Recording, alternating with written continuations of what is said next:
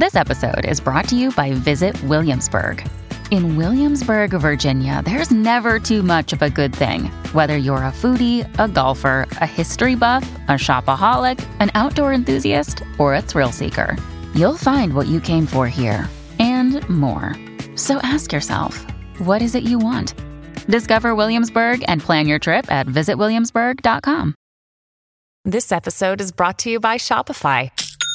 Forget the frustration of picking commerce platforms when you switch your business to Shopify, the global commerce platform that supercharges your selling wherever you sell. With Shopify, you'll harness the same intuitive features, trusted apps, and powerful analytics used by the world's leading brands. Sign up today for your $1 per month trial period at shopify.com/tech, all lowercase. That's shopify.com/tech.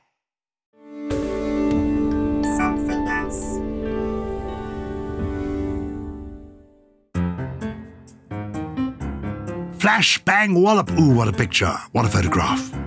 I remember that song from a lovely film, sung, I think, by Tommy Steele. We are in the world of photography this week on Something Rhymes with Purple, the podcast all about words and language, the origin of words, the importance of language. And to make this possible, we have with us every week the world's leading lexicographer, in my view. She's very self-deprecating. She'd protest, but I don't know that there's anybody who knows more about words and language than she does. It's Susie Dent. I like the way you said Dent, because frequently my name is mangled in emails, and you made a confession to me that you had done exactly that, hadn't you?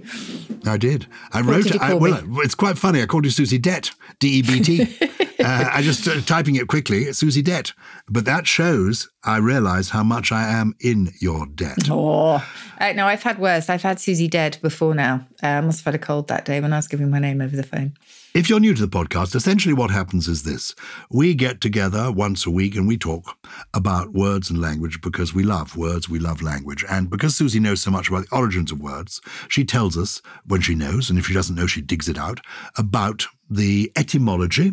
What's the origin actually of etymology? What does that mean? The etymology of etymology. It goes back to the Greek for word, essentially. So it is obviously, as you say, the word detection part. It's the study of the origin of words, but also, crucially, the way in which their meanings have changed throughout history. And if you go all the way back to the very first root of etymology, you will find that it goes back to the Greek for true, which I love, because etymologists are essentially speaking the truth about a word. This is our 160th episode, which means you can go back over 159 episodes where we're talking about all sorts of things. We take a theme usually and use that theme as a kind of springboard for a conversation. Last week, I think our theme was time. This week, our theme is photography. You are a very reluctant photographic subject, aren't you, Susie? Oh, my goodness. I'm the last person in the world, really, that should talk about photography because I avoid it at all costs. So it just shows on social media, really, because I love Twitter and really struggle with Instagram because it involves selfies. At least I think it does. And that's just so not me. I've always hated being photographed. I cannot look natural to a photographer's lens. I had to do a photo shoot the other day and it was absolute agony. So whereas some people I know would go and look at this such a rail of clothes that a stylist just brought and thinking, wow, I want to try all of these. I just, I basically just snuck or sneaked around the back of the screen and just thought, wow, how on earth am I going to do this? And then just put on a Richter smile. Have you dug deep and tried to get to the origin of this? What's the source of this, Susie Dent? Why are you like this? I just don't like being above the radar, do I? I mean, that's just me. I love doing what I do. I love talking about words and I can do that publicly. I don't have TV nerves anymore. But when it comes to focusing on me, that's a totally different kettle of fish. That's just not really where I feel comfortable. Well, it's very interesting because I think you take a lovely photograph, but all the pictures we've got of us together, and we've had to do some occasionally formal pictures because we've worked together, you are always looking away from the camera. And people laugh because you're usually looking at me so as to have something to look at. But the way the picture comes out, it often looks quite quaint that you're sort of gazing at me. Either gazing at you or just, sometimes I look looking anywhere, casting your eyes. Well, I don't mind being I can't photographed. caress the camera with my eyes. I don't like that. Oh, do you suppose surprise me, Giles. You don't mind being photographed. And I never have. I've always been quite happy to be photographed. And I've been photographed by some interesting people. And given that what you offer our podcast is etymology, and what I offer our podcast is name dropping, Yes. I shall drop a trio of names of people who have photographed me. I think the best photograph taken of me was taken by a woman called Jane Bowen, B-O-W-N. Have you heard of her? No. She is a great photographer. Oh dear. I should have heard. Was the photographer for the Observer newspaper for many, many years. And she was famous. She used to turn up just with one camera, almost like a little box brownie. And she just took the picture and it was done. And she took, 40 years ago, a fabulous picture of me. She just turned up. I was standing at the bottom of some stairs. She stood at the top and it was over in 5 minutes. And that was it. Wow, that's my And she'd kind of been photographer, I have to and say. gone. But often those instant pictures can work. You will have heard of Karsh of Ottawa, a famous Yes. photographer in the 30s, 40s and 1950s. Yeah. I saw a wonderful exhibition of his photographs at Expo 66, 67. Anyway, it was a big international show in Ottawa. And he was on his photographs on display. They were extraordinary. But that famous photograph he took of Churchill, Winston Churchill, I think was taken during the war, towards the end of the war, looking so Churchillian and gruff at the camera. That was taken instantly. Churchill came down the stairs at Downing Street. Karsh of Ottawa was set up at the bottom of the stairs. And Karsh of Ottawa took the cigar out of Winston Churchill's mouth. Winston Churchill growled at him and he took the picture. And so the picture of Churchill looking like the British bulldog, stern, and that is because he's had a cigar removed from his mouth a moment before. So, instant photograph taken of me by Jane Bowen. She's one of my I've favourite just, three as you've been photographers. talking, I have Googled Jane Bowen, Giles Bradford, and I can't find it. I can only find pictures of you in period costume, looking slightly gruff. You wouldn't find it on my website because to reproduce a picture by Jane Bowen would probably cost several £1,000s. Oh, right, okay. So, but if you go to her archive, do look her up, B-O-W-N, and you will see she's photographed everybody, and I think you'll find the pictures very striking. Okay. Another photographer who has photographed me and who was a friend of mine was the photographer who began life as a theatre photographer, really, called Tony Armstrong-Jones. He married Princess Margaret and was made the Earl of Snowdon and therefore became known as Snowdon, photographs by Snowdon. And he again was a photographer where you could recognize a photograph by Snowdon across a crowded room. And he took some fabulous photographs, particularly theatre photographs from the 50s and 60s of people like Laurence Olivier. I know his story from The Crown. I'm not sure how I'm not sure true how accurate that may be. that is, but yes. We Slightly could do a whole. bumpy. I could do a whole program with you. We might one day just get together and gossip about people. I could gossip a great deal about Tony Snowdon. He was a very charming person, charming to have as a friend. I wouldn't go any closer than that because he could be that way madness lay.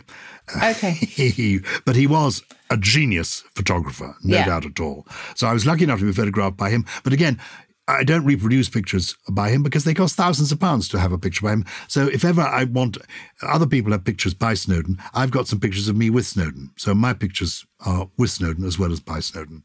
And then I think probably the most famous, well, maybe not the most famous, of the three I'm going to mention today, was a lady called Eve Arnold. Eve Arnold was a photographer, an American photographer, who took famously photographs of Marilyn Monroe. Most of the best photographs of Marilyn Monroe were taken by Eve Arnold, and she became a friend of Marilyn Monroe. And Marilyn Monroe trusted Eve Arnold, and so the pictures, she's relaxed and she's easy in the pictures. And they are, well, Marilyn Monroe was staggeringly beautiful. They are fabulous photographs. And I was lucky enough to go to school with Eve Arnold's son. And that's how I met her. So when I was a boy, she took some photographs of me. So these are great photographers who I've been lucky enough to be snapped by over the years. But they are well-known photographers because they took pictures of rather more interesting and remarkable people than I. But nonetheless, it's exciting to have been photographed by the greats. Now, before we get to the origin of snap, let's get down to basics and etymology. Photograph. Where does that word come from? Yes. Photography. Okay. So we have to go back to someone called Nicéphore Niepce. I have no idea if I'm pronouncing his name correctly, but he was a French inventor and he achieved something very significant in photographic history in around 1826, 1827, when he permanently fixed the view of the courtyard of his house onto a pewter plate using bitumen. So using his process, essentially any plate could be produced and then etched and prints could be named from it. And so his fame rests not only on producing the first permanent photograph, but also on developing a way to reproduce it. And he originally called his method of capturing permanent images by the action of light on, I guess, chemically treated surfaces as heliography.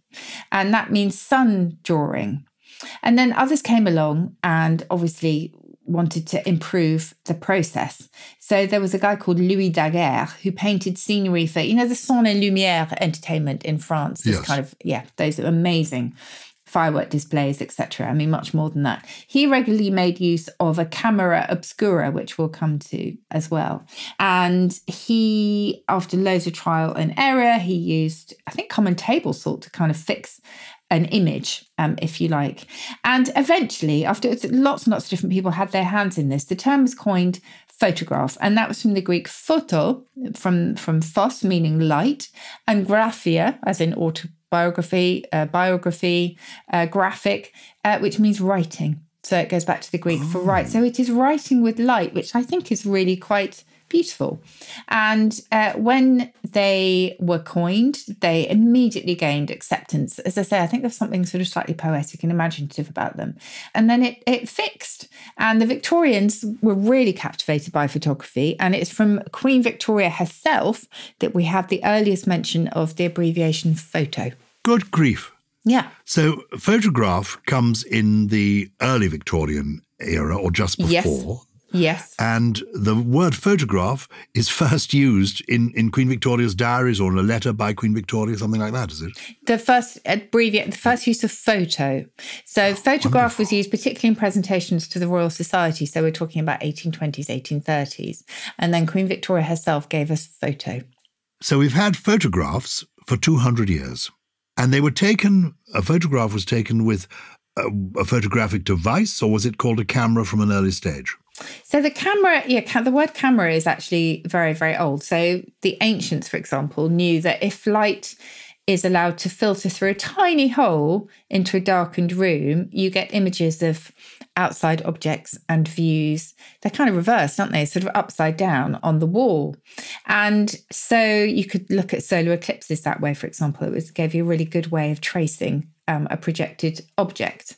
And then a lens was added to this idea in the late 16th century, and that really sharpened the image. And a mirror was used to turn it the right way up. And of course, scaled down versions of these rooms then were produced. So they became kind of boxes, if you like. And a camera obscura meant a dark chamber, but actually it was mostly a box that reproduced this idea of the room where, the light had originally kind of filtered through. And then development of that into a photographic device began with the man that I mentioned, Nicéphore Niepce, who placed a light-sensitive plate inside, and he produced the first photograph, as I say, of his courtyard from an upstairs window. And so the full phrase camera obscura was fully fixed in the language. And then by the middle of the century, you had camera. Simple as that. And eventually I would just say, Giles, sorry. Yes. No, go on. I didn't. Camera is really interesting in terms of other members of the same family. So, as you say, it goes back to the Latin for a vaulted chamber, and that actually was borrowed from the Greek, as so often, which meant an arched room, if you like. But it kind of spread into lots and lots of different ways. So, of course, in Old French, you have chambre, which is a room. You also have a comrade, with somebody who shared the same room as you. Originally a camarade, so you can see the link with camera there. God. And you have chum as well, which was originally a sort of chambermate. And just lots and lots of different kind of ripples from that idea of a vaulted chamber. That's fantastic. So the chamber, the room, chambre, your chambermate, as it were, your camaraderie, it's all the same word. All go back to that same root. Chum. Oh, I think it's completely wonderful.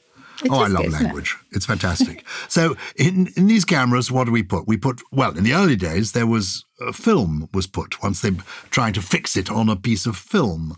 Where does the word film come from? Well, film is really old, but originally it meant a really fine membrane. So, for example, the membrane covering the eye or the brain or the stem of a plant, for example.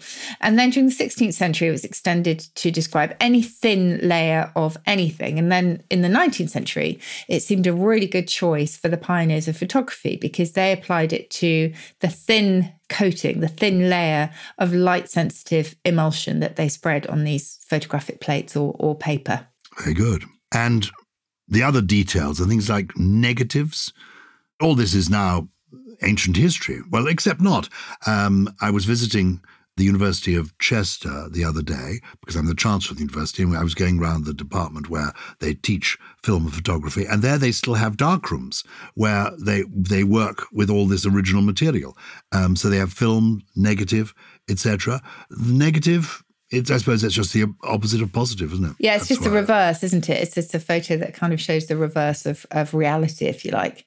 And I was just thinking how, dark rooms, there's something really romantic about those, I think, or just something that really appeals to the imagination, the sort of seeing of a photograph come to life slowly as the chemicals do their work. I do remember those Kodak instant cameras. I think those go back, George Eastman produced his first Kodak push-button camera, which had that whole roll of sensitive paper in 1888. That's how old that is. I know. I do remember. And you couldn't risk opening the back and exposing the film to the light, and it all went wrong. Or it all scrabbled up, when you tried to turn it. I had such terrible times in the 1950s, 1960s. I did. Well, likewise with cassettes, trying to record the top 20 on a Sunday evening and then it getting stuck in the spool. Remember all of that? Nightmare. But yeah, so Kodak was the obviously proprietary name of a photography company. I'm not quite sure where it comes from. I'll have to look that up. But a Kodak moment was in a kind of occasion suitable for, remembering it with a photograph. But nowadays on Instagram, etc., everything seems to be a Kodak moment. A picture, it's like a painting is a picture. But it's interesting, we talk about photographs being pictures, not paintings. What is a picture? Where does that come from originally? Well, picture was originally a painting. So really old. It goes back to the Latin pingere, meaning to paint.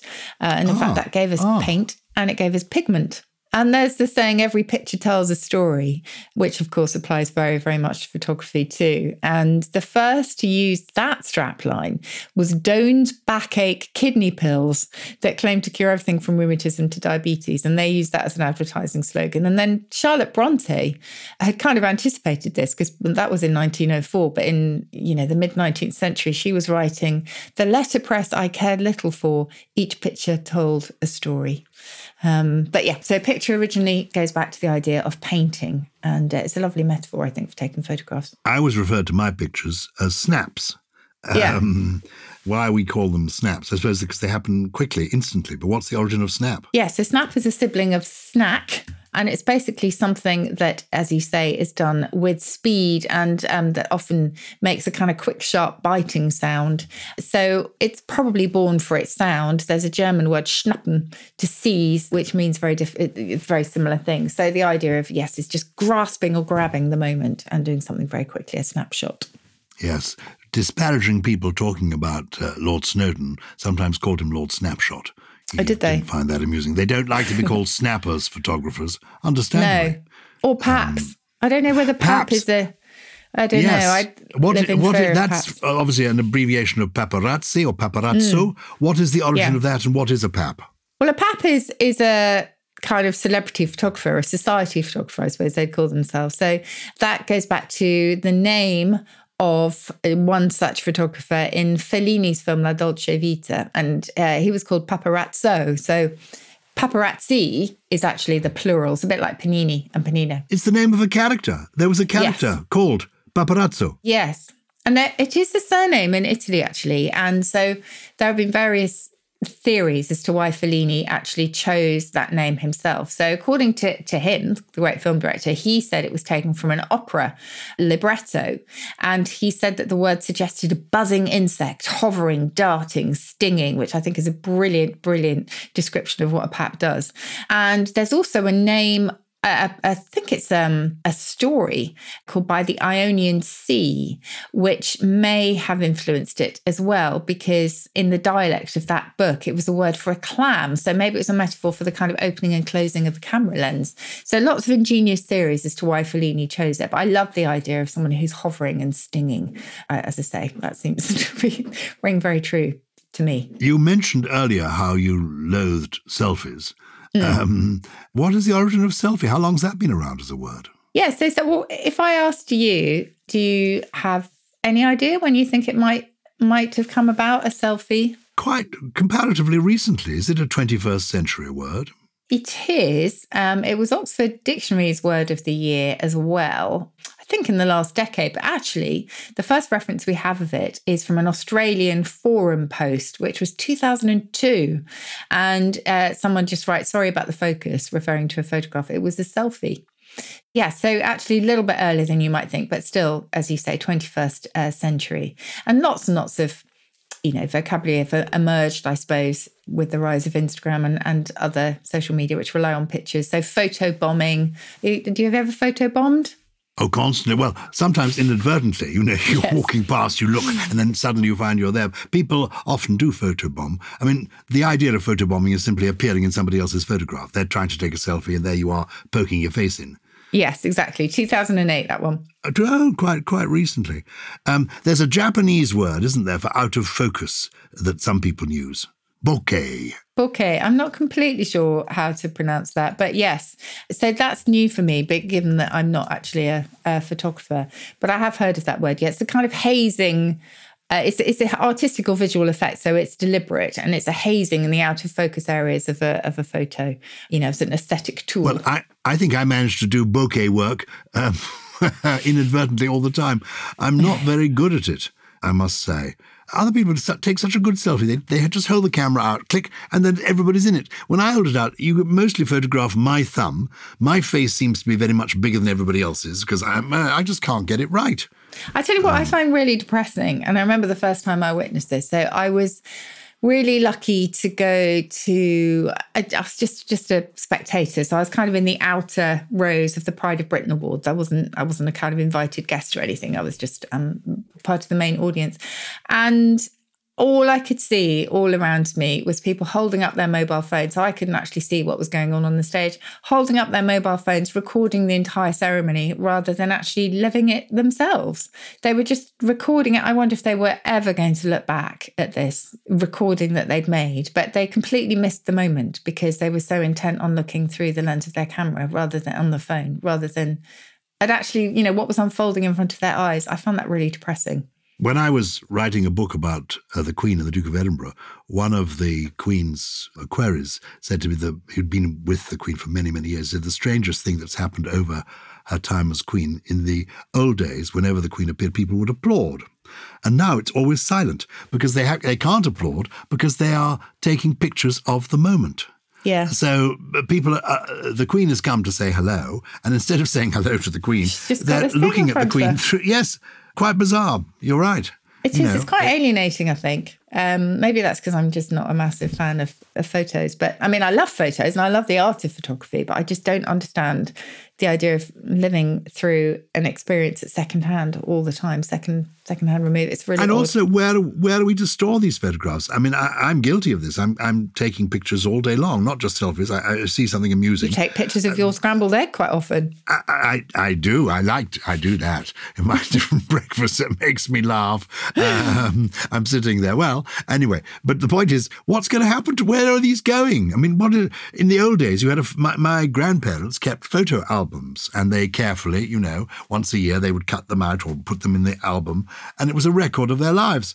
Now we're taking dozens of photographs every day. I know, and again, I find that it's funny. I've got one child who's childhood is chronicled absolutely in tons of photo albums. So she can actually physically sit down with those and look through them in the traditional way. And another child who has grown up entirely in the digital age. So all the photographs of her are on my computer. And it's not the same. It's not the same sitting at a computer screen and just looking at them, I think. So, yeah, I'm sounding very, not anachronistic, but very just old-fashioned. You're sounding old, Susie nostalgic. Dent. I'm sounding old. Last, That's what I meant. I'm sounding old. But yeah, there's things that I don't like about it. Well, look, that's us in the world of photography. Let's flashbang. One's very comfortable, one's very uncomfortable. Yes, exactly. Maybe we should put out a picture of the pair of us today. You see, you look quite normal now. Oh, I know what I'm going to do. I'm going to take a photograph. Now, look, I should have done it with, oh, look, she's looking charming. There we are. Hey. I'm in my coat. Let me take my coat off. I will try. Here in my coat to keep warm. Well, I'll try and take another one now. Look, she's hiding behind her mug now, everybody. I'll put these pictures out on the day we put this out. Okay. Let's take a quick break. An official message from Medicare. A new law is helping me save more money on prescription drug costs. Maybe you can save too. With Medicare's Extra Help program, my premium is zero and my out-of-pocket costs are low. Who should apply? Single people making less than $23,000 a year or married couples who make less than $31,000 a year. Even if you don't think you qualify, it pays to find out. Go to ssa.gov/extrahelp. Paid for by the U.S. Department of Health and Human Services.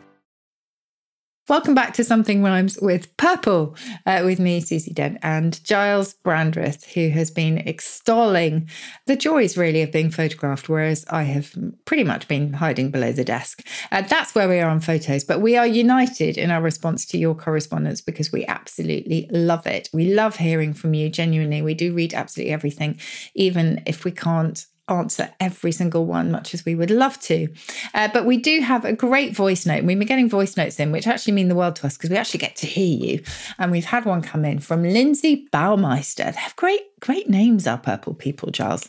Do you think they make them up just to make sure that we notice them? Probably do.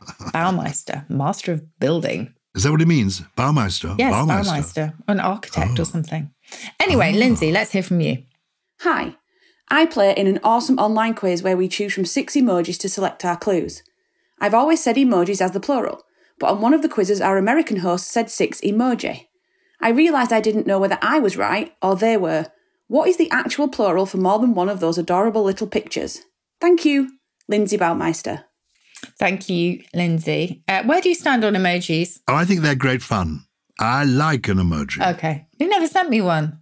I would swear if I look through our correspondence, you've never once sent me an emoji. But this is because my wife has told me to be very circumspect when I send communications, such as she says, don't do, all the people you've never met before, Giles, are sending you emails with kisses on. Yeah. She says, just don't respond in kind. So I am quite cautious, which is interesting, isn't it? Is this to avoid litigation? Well, yes, it's to, particularly if you actually haven't met the person, you don't know the person, you don't know how it'll be received. So my wife's advice to me is on the side of discretion, Giles. Mm-hmm. And also, things can be, I might inadvertently think, oh, well, let me send that person an aubergine. It's rather an amusing-looking vegetable. Yes. And the next thing you know, you're up in court. We have a lovely makeup artist in Countdown whose name I will not give out here, but she was on a certain dating site and was having a really lovely conversation with this guy who sounded really nice. And they were just talking about what they were doing. And she said she was cooking and then sent 5 aubergine emojis without having a clue of their secondary import. So we all had a nice laugh at her expense with her, I have to say. Well, what is the origin of the word emoji and what is the plural? Yes, sorry, Lindsay, we got carried away there. Well, it emerged in the 1990s and it's from Japanese, as you would have guessed, and where E is a picture and moji means a letter or a character. So is there an S at the end of it? Well, some house styles, and when I talk about house styles, these are the kind of editorial policies of certain publishing houses, several newspapers, etc. And certainly in the US, they take quite a hard stand on this. So they come out definitely in favour of emojis. So they are in favour of giving a word, even if it is a loan word from another language, an English plural. And so they put the S on. And so the New York Times followed suit. And I think even Emojipedia online, which is where you will find explanations of all your favourite emojis. They also put the S on. And emojis does kind of sound right, given that it's become quite naturalised in English now. However, if you want to remain true to the Japanese, you should stick with just emoji, because in Japanese, they definitely would not put the S on. So, as I say, English usually makes plurals using English plural rules rather than the rules of the loan language, but not always. And it's a very complicated issue. I say emoji, but I think most dictionaries would give you the option of either. Oh, you say either rather than either. Let's call the whole thing off. I think we've been here before. But yes, the Oxford Dictionary, for example, says the plural same, emoji or emojis. So you can take your pick. Okay. Yeah. Booby trap. This is going to be a fun one. Dear Susie and Giles, my son Ed, 8, is very keen on pranks and often sets booby traps for his older brother Harry, 11. He asked this morning, "Why are they called booby traps?" And I didn't have an answer. They both listened to the podcast with me in the car, so thought you might know instead. Do you? Is it linked with the bird? For example, the red-footed booby? Or maybe the nickname for the mammary gland? Thanks. Graham. Ed and Harry. Aw, love that. Tell us all about the booby bird. Well, it is linked to the booby bird. So thanks to Graham and Ed and Harry. It's an absolutely brilliant question. So booby has been a nickname for a stupid person for quite a long time. Early 17th century, it began to emerge. So we're talking the 1600s here, and it probably goes back to the Spanish bobo and ultimately the Latin balbus, B-A-L-B-U-S, which meant stammering. So somebody who wasn't considered to be particularly clever. So slightly unkind right from the start. But a booby bird was a large tropical seabird. So it was of the gannet family, and it had brown, black or white plumage, really brightly coloured feet.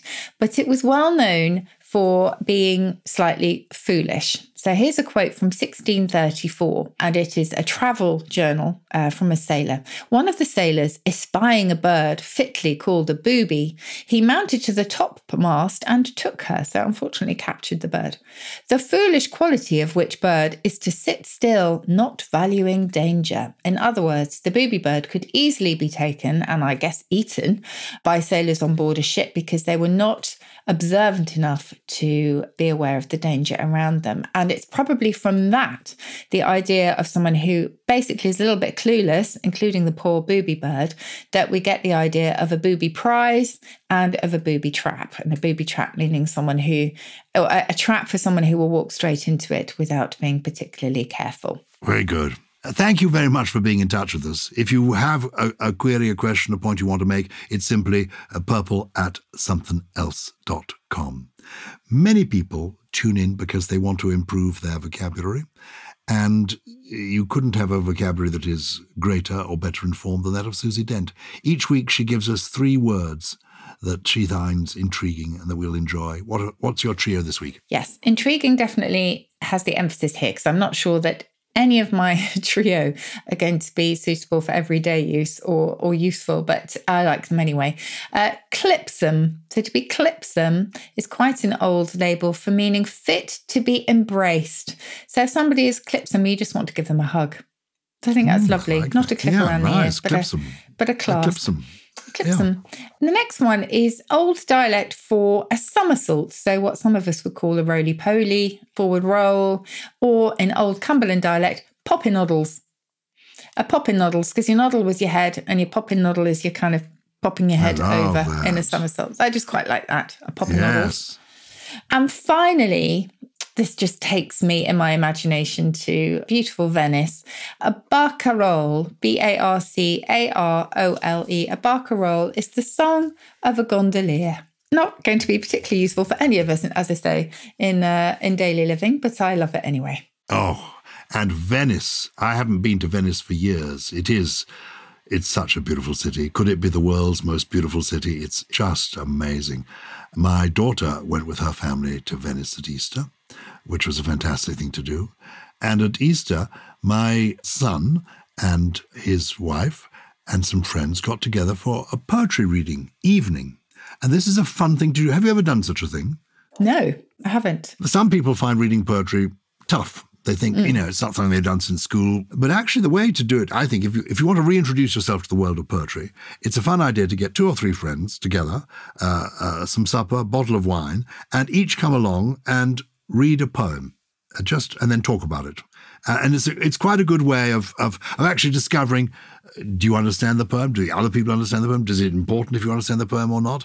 The fun of poetry. So I recommend that. It's a book club, but for poetry. It's a poetry club. Exactly. Exactly that. And it's not as heavy in terms of work as a book club. You just got to turn up with a poem to read, and it's over. And it can be a funny poem, serious poem, silly poem. Anyway, our son, Bennett, and his wife, who's an actress, Kasia Engler, they and a couple of friends of theirs who are actors who've been with the Royal Shakespeare Company most recently, they came and they read the poem by Shakespeare, Venus and Adonis, which I've actually heard it read once before.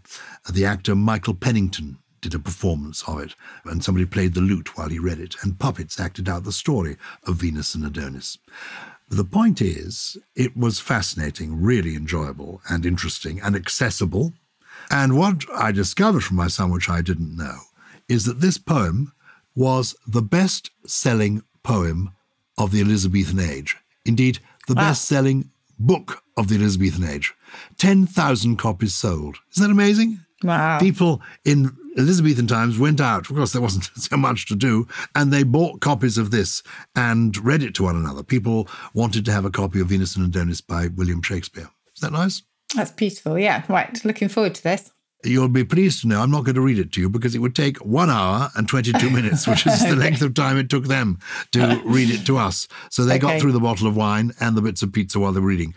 I'm going to read you a sonnet by Shakespeare, a well-known sonnet, Sonnet 116. The reason is Shakespeare is in the air because we've just passed his anniversary. Shakespeare, we know, died on the 23rd of April, 1616, and we think he was born around the 23rd of April, 1564.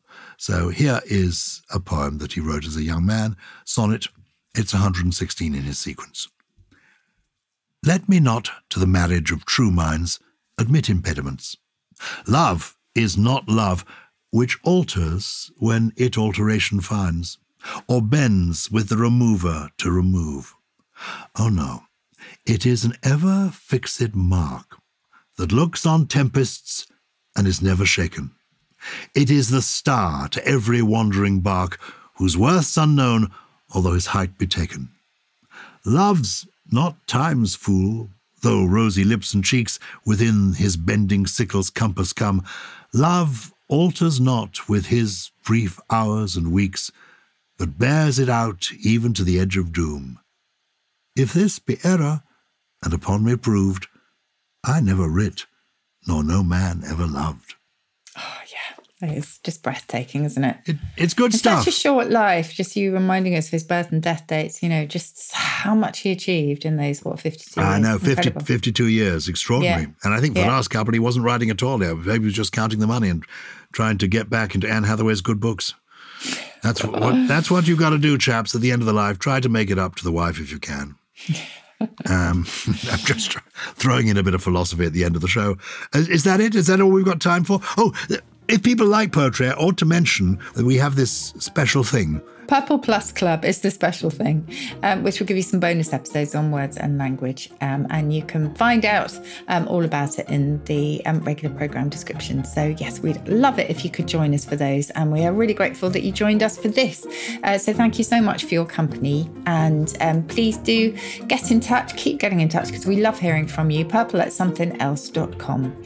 Something Rhymes with Purple, as always, is a Something Else production. It was produced by Lawrence Bassett and Harriet Wells, with additional production from Chris Skinner, Jen Mystery, Jay Beale, Teddy Riley, and the Invisible Man himself. I haven't seen him for a while, Charles. No, but he's clipsome when you do. It's Gully. Our kids have said to us since we moved to Minnesota, we are far more active than we've ever been anywhere else we've ever lived. Moving to Minnesota opened up a lot of doors for us. Just this overall sense of community, the values that, Minnesotans have. It's a real accepting, loving community, especially with 2 young kids. See what makes Minnesota the star of the North. New residents share why they love calling it home at exploreminnesota.com/live.